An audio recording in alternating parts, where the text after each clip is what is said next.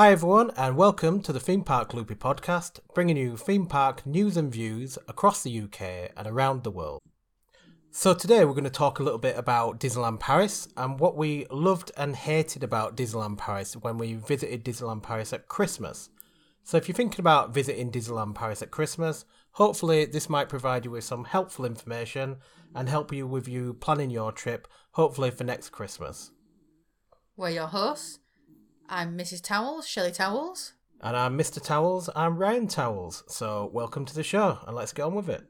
So what I would say that I loved the most, probably my number one love about visiting Disneyland Paris at Christmas is probably the atmosphere and the decorations and the parades and just generally having that Disney Christmas vibe. I think it was really, really good. When we went to Florida, we visited around Christmas time as well, didn't we? But actually, I felt that especially Disneyland Park was a much better experience all around for Christmas. So I don't know what you think about that, if it compares to Florida or not.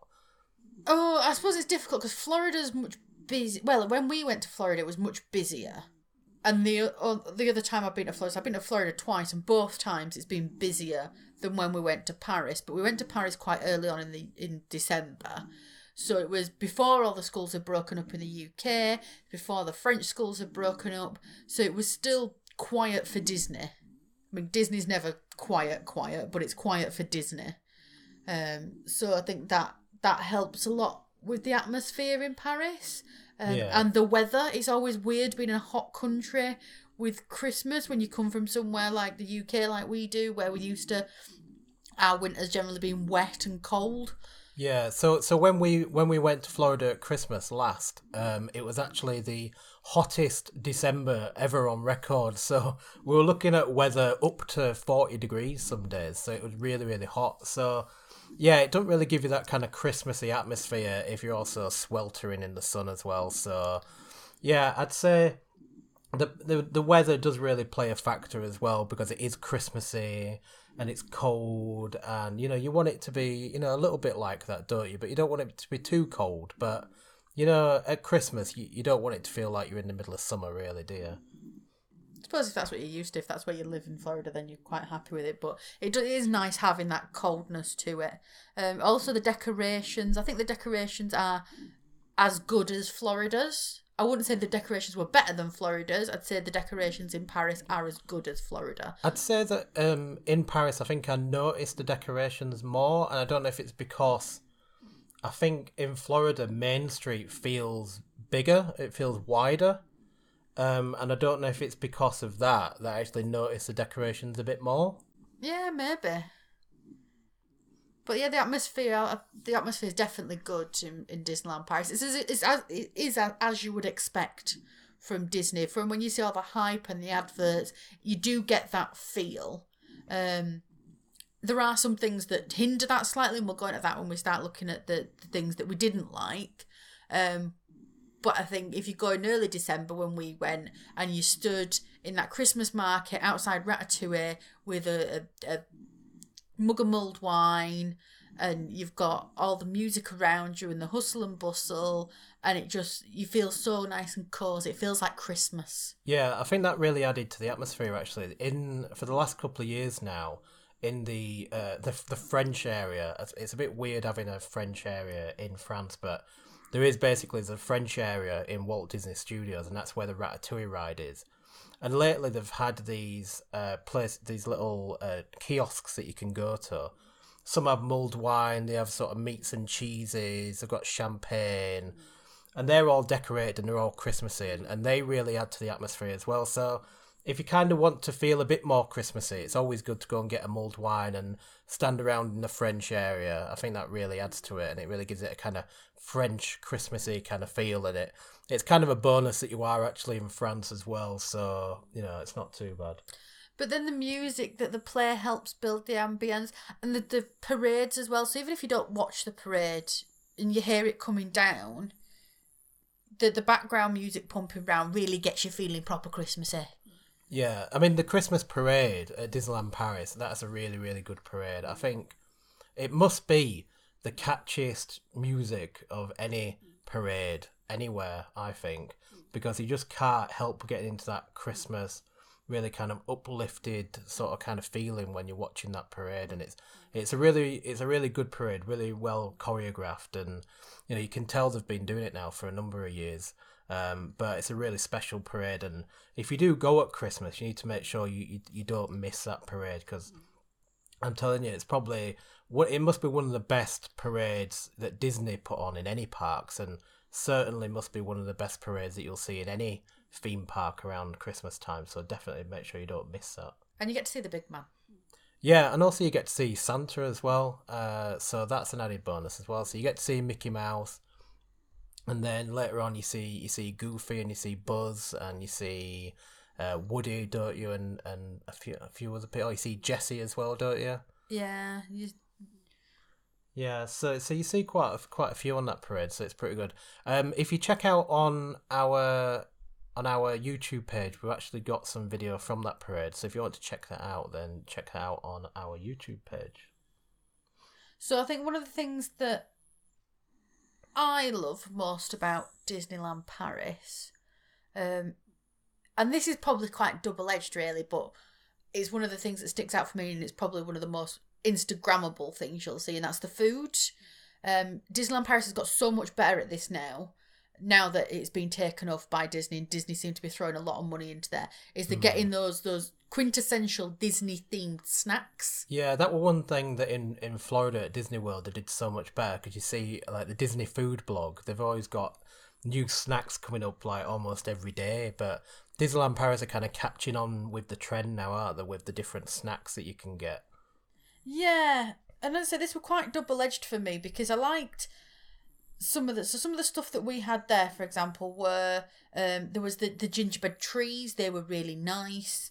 The crepes were really nice, not that they were themed, but then there was the hot chocolate that was I can't remember. Oh, it was the Mickey Mouse and Minnie Mouse, weren't there? And they were one were orange and one were berry. Berry, yeah. It was mixed berry, but we're not sure what berry. It was red berries. It was red berry, yeah. So that could be raspberries or strawberries or cranberries. We don't know. But that for me was too artificial in flavour, and that let me down, because these snacks are not cheap. The theme park prices. How much were it? Was so I think it was about €4. I think it was much more than that. It was €6 something. I'm sure it was for the hot chocolate. Yeah, it could have been. Yeah. One thing to look out for when you get snacks in the park as well is that they have different prices in different locations. So, like we said, I think it was around about €5 or €6 maybe how much we paid for a hot chocolate. But if you went to Cafe Fantasia, which is inside the Disney Hotel, I think that was, they were charging around about €9, I think, in there. Yeah, they were charging more, but it did come in a proper glass. You are served by a proper waiter or waitress, staff person that they're giving you it.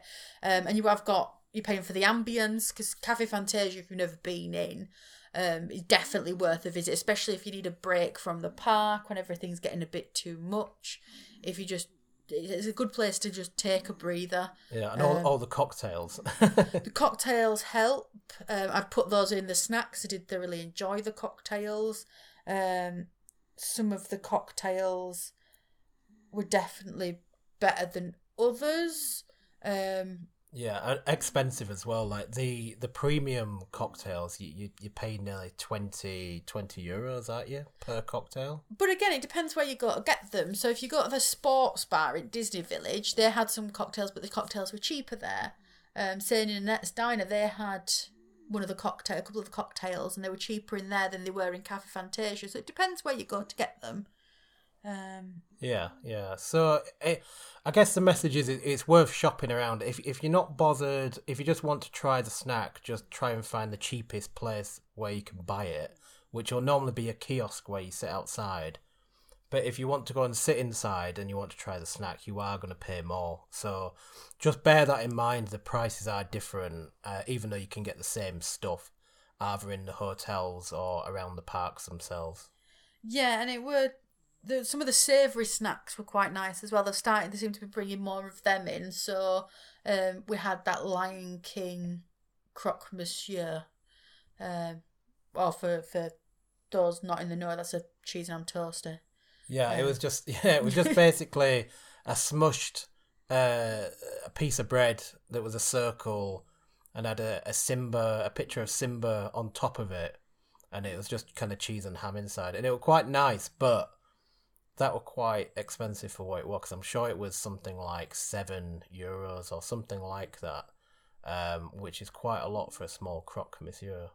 Moving on to something that I didn't love, and I would say one of the biggest things I didn't love, and this is unique to, as far as I'm aware, this is unique to Disneyland Paris, and that's the Line Bertie app.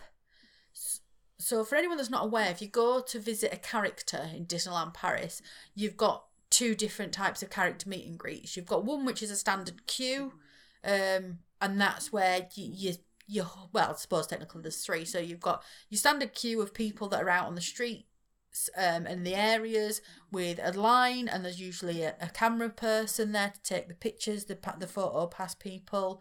As you'd see in any Disney park, you just queue up. Then you've got your ones where, like your Princess Pavilion and Mickey Mouse, where you actually go into a building, and you can book slots for them if you've got a green pass or other disability needs. You can book into those. And I don't think you can't get fast passes into the character meets, can you? Only for the rides, which is different because at Disney World, you can actually get a fast pass plus for some of the more popular characters, can't you? So that's maybe something they might want to think about at Disneyland Paris. But then again, the crowds are always so big to see Mickey Mouse or to see the princesses. I don't know if there's much advantage to having a fast pass anyway, to be honest. No, and then the other Disney meet and greet is the Line Bertie one. So these are Line Bertie is an app that you've got to have, and one of the things that really annoys me about Line Bertie is to find out about this, you've either got to be in one of the many Facebook groups where someone will tell you, watch a YouTube video where someone will tell you, or if you look on the park guides, in very small writing, it mentions the Line Bertie app, or you've got to speak to a cast member. Now, the way it works is that you get a time slot of when you can go in to book to get to actually book a slot to meet them, and then you get a ticket number, and you go then when your ticket number gets called, you can then go into the queue to meet the character. So that I found absolutely frustrating, because for some of the characters, they open at different times. As soon as you get onto the app, say for example, we were there, like 10 o'clock, and they were gone by 1 minute past 10, the slots to meet certain characters. It's trickier than that. So the park opened at 10 a.m. when we were there, but actually you had to be logged on and ready for 9:45 to actually get the ticket to see one of the characters. So a lot of people assumed that it would open with the park, but it doesn't. It opens before, and you have to just keep refreshing. If you don't refresh it and you're on it just before 9:45, it'll just keep you stuck there and you won't get anything. So you have to just keep refreshing it and keep refreshing it, and then eventually you will hopefully get someone if you just keep refreshing it all the time. But literally by 9:46, all the slots had gone for the morning. So you have to be on there so quick, otherwise you're not going to get to see a character that morning, and then you've got to get in on the afternoon, but you have exactly the same problem. I'm not entirely sure when the slots open in the afternoon, so you need to make sure you have a word with a cast member, because it depends when the park opens and it can change. So speak to a cast member and be sure when Line Bertie reopens, and then just get on there and just keep refreshing it over and over again. And if you don't do that, then chances are you're not going to get to see a character. It does tell you on the Line Bertie app, though, right, when the slots open up. If you look in the information, it tells you what time the afternoon ones are, and it does say, I think it's lunchtime, if I remember rightly. You can't book a slot unless you're in the park. You've got to be in the park for it to be open, and for you to get the characters as well. If you're in Disney Village, you won't be able to book a Line Bertie slot. I think I have heard that it will work if you stood just outside the Disneyland Paris hotel and I think it worked for us when we were just outside the gates of Walt Disney Studios. It did come on. But yeah, ideally you need to be in the park. If you're not, then you do risk not being able to connect properly and get that character. So you can't be sat in the Earl of Sandwich or something like that. It doesn't seem to work if you're that far in the Disney Village. And the most heartbreaking thing was when you stood in those queues, because the app's not well publicised, you get people coming up wanting to meet these characters, and a majority of the people that go have children, and you see these children wanting to meet their favourite characters and getting turned away because their parents weren't aware that the app existed. Yeah. And there's no way of booking onto it while getting there. It doesn't matter whether you've got a disability pass or anything like that, it's just no. And there's nothing the cast members can do. They just apologise and tell you about the app, and then parents are frantically having to then click, which then means it goes, and you're just going round in circles. Yeah, and I think we felt a little bit guilty as childless millennials, and we're stood in the queue waiting to see Olaf, and then you see some children really wanting to see Olaf. You kind of think, oh, I wish I could just give them my spot, but I don't think you can. But yeah, so if you have children, make sure that you've got Line Bertie and that you get in. I mean, to be honest, if you do get in early enough and you keep refreshing it, you have got a really good chance of seeing a character. But you have to be really on it and make sure you get in there on time, because they will go and they go so quickly. And even when we were there and the parks weren't even that busy, you still had a challenge to get on there onto Line Bertie, so... Yeah, and your characters change depending on your season. So at Christmas when we were there, it was good. There were Jack Skellington in his Christmas outfit, and they had Stitch in Christmas regalia as well. Yeah, and then I'm trying to remember who the other meet and greet was that we went to see. Oh, Olaf, like you said. Olaf, yeah. He's already Christmassy, I suppose. He's a snowman. Yeah, I don't know if Olaf is there in general or just there at Christmas actually. But there was definitely, because Frozen 2 had just come out, I think there was a lot of interest in Olaf. So yes, that was pretty good. Well, just before we move on, and just because you've mentioned Olaf, I'm going to sneak in there another cheeky love. And it's probably one of the more underrated loves of Disneyland Paris. And this isn't just at Christmas, this is a Disneyland Paris all year round love. And that was the animation class, the learning to draw. Yeah, that was good. That was really good. I definitely recommend that for anyone that's getting a bit frazzled and a bit tired and wants to do something a bit slower paced. Yeah, and we were really lucky because they do different characters all day, and they run the classes, I think, every 15 to 20 minutes. And just before our class, I think it was, I think they did Stitch, didn't they? The one before us. Yeah. Which we weren't too bothered about doing Stitch, but then for ours, they did Mickey Mouse. So we were really lucky that we got Mickey Mouse, because you probably Mickey Mouse only probably comes up every hour or so, I'd imagine, because they go through all the different characters. One top tip for the animation class, though, is that when you're doing your drawing, you're actually copying it from a big piece of paper at the front, because one of the cast members are actually drawing it on this probably A0 piece of paper.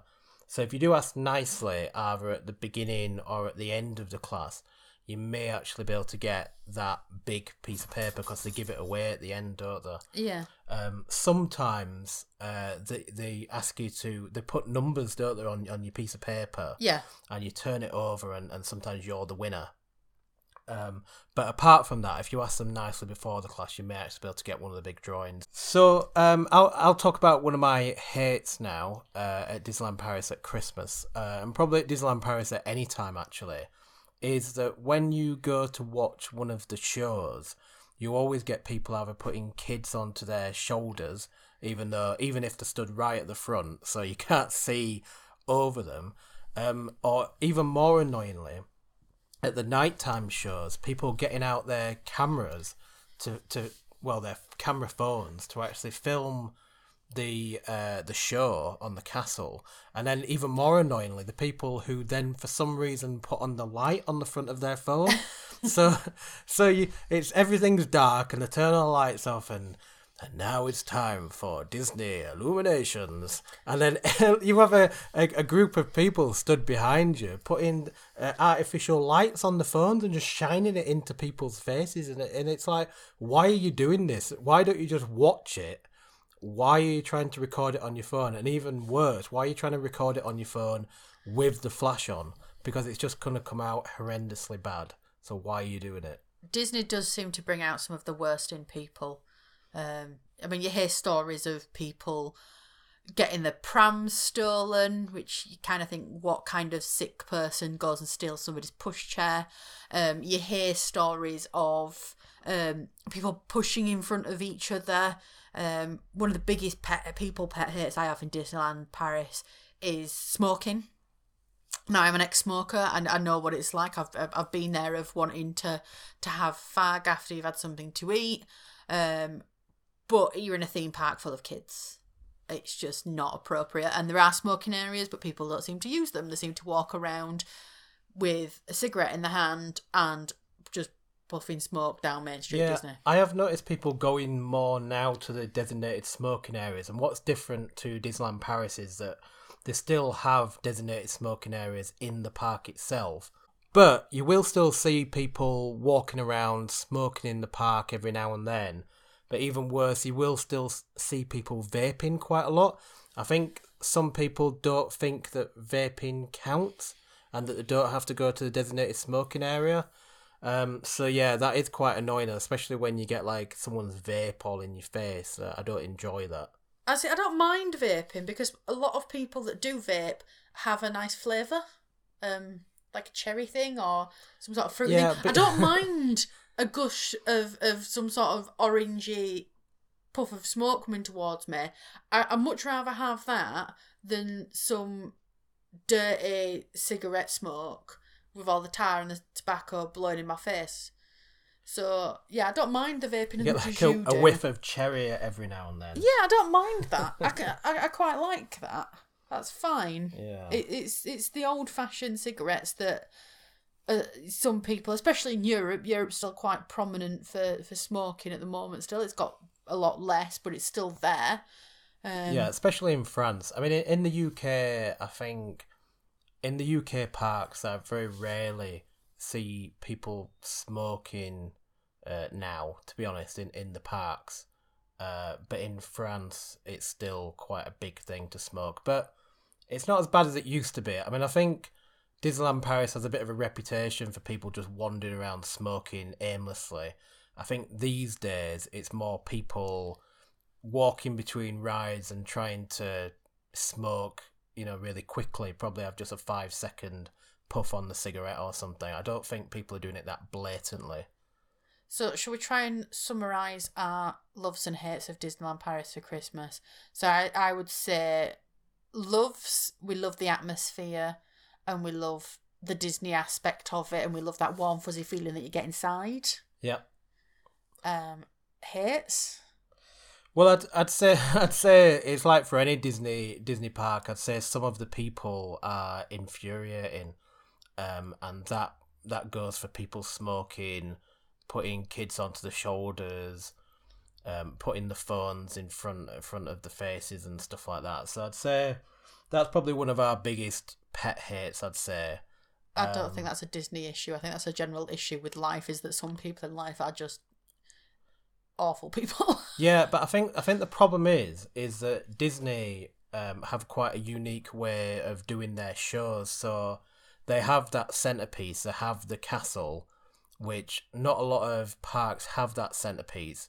And so I think we kind of notice it more. It just becomes a thing where people think, oh yeah, I'll put my kids onto my shoulders and so on. And because you're kind of packed in around that hub area, waiting for Illuminations to come on, it's kind of difficult to get away from it. However, probably one of our biggest tips, probably, I mean, could talk about this in another podcast, is that if you are going to watch the show, Illuminations, you're going to watch the show that's on the castle, then stand right in front of where there's a barrier. So there's quite a few spaces, like garden spaces, where there's like a metal barrier, and if you stand just there in front of that barrier, that means someone can't stand right in front of you. Yeah, so you'll have a lump of grass in front of you, but you'll get a perfect shot of the castle. You just got to watch for people standing out the side. So yeah, just to wrap that up, because I can see you're clearly angry about the people that have wronged you in the past. Well, yeah, but I mean, but in summary as well, I still see it that people do talk a lot about Disneyland Paris, and they talk about certain things about Disneyland Paris being not very friendly, not being very Disney, and they always say, "Oh, Disney World is so much better." And yeah, Disney World is bigger, the weather's better most of the time, there's more parks and so on. But really, Disneyland Paris, it has such It's got its own charm. Yeah, it's got such a charm about it, which I didn't always get in Florida. I think when we went to the Magic Kingdom, I think because I don't know what it is, but Main Street feels wider and bigger, and I don't know, it just doesn't quite have that charm that it does at Disneyland Paris. I don't know how to explain it, but it just seems to have that extra charm. So don't listen to all the naysayers who say, "Oh, it's not a patch on Disney World or wherever." It is really a great place to go, and yeah, okay, it doesn't always have all the characters, it doesn't always have all the shows and the things going on, but it is a really great place to go. And if you want to get your hit of Disney, and you just want to go for a few days, and obviously if you're in the UK, it's just either a train ride or you can just hop on a plane over there. And if you don't stay on site, you can actually stay quite cheaply as well. So it can be a reasonably affordable few days to get that Disney magic if you really need to get that. Okay, so that wraps up the podcast today. You can also find us on YouTube, on Facebook, Twitter, Instagram. Yeah, everywhere. Also, if you don't know, we also do manage a Disneyland Paris Facebook page, which is called Disneyland Paris Planning for Brits. And if you go on there, you can just like the page. And what we try and do is keep that up to date with news and events and our opinion on what's going on. And also, when we do a future trip to Disneyland Paris, which probably isn't going to be this year as it stands, we will obviously be sharing lots of content on there, lots of our pictures and things like that. So make sure you're on there as well. So thanks for joining us. Let us know if you found this podcast entertaining or helpful in any way. We've both still got colds at the moment, so you might hear me spluttering and breathing heavily, but I can't help that, I'm afraid. And the dog wants to go out, so you're going to have to wrap this up. Yeah, and the dog wants to go outside, so we're going to have to wrap this up anyway.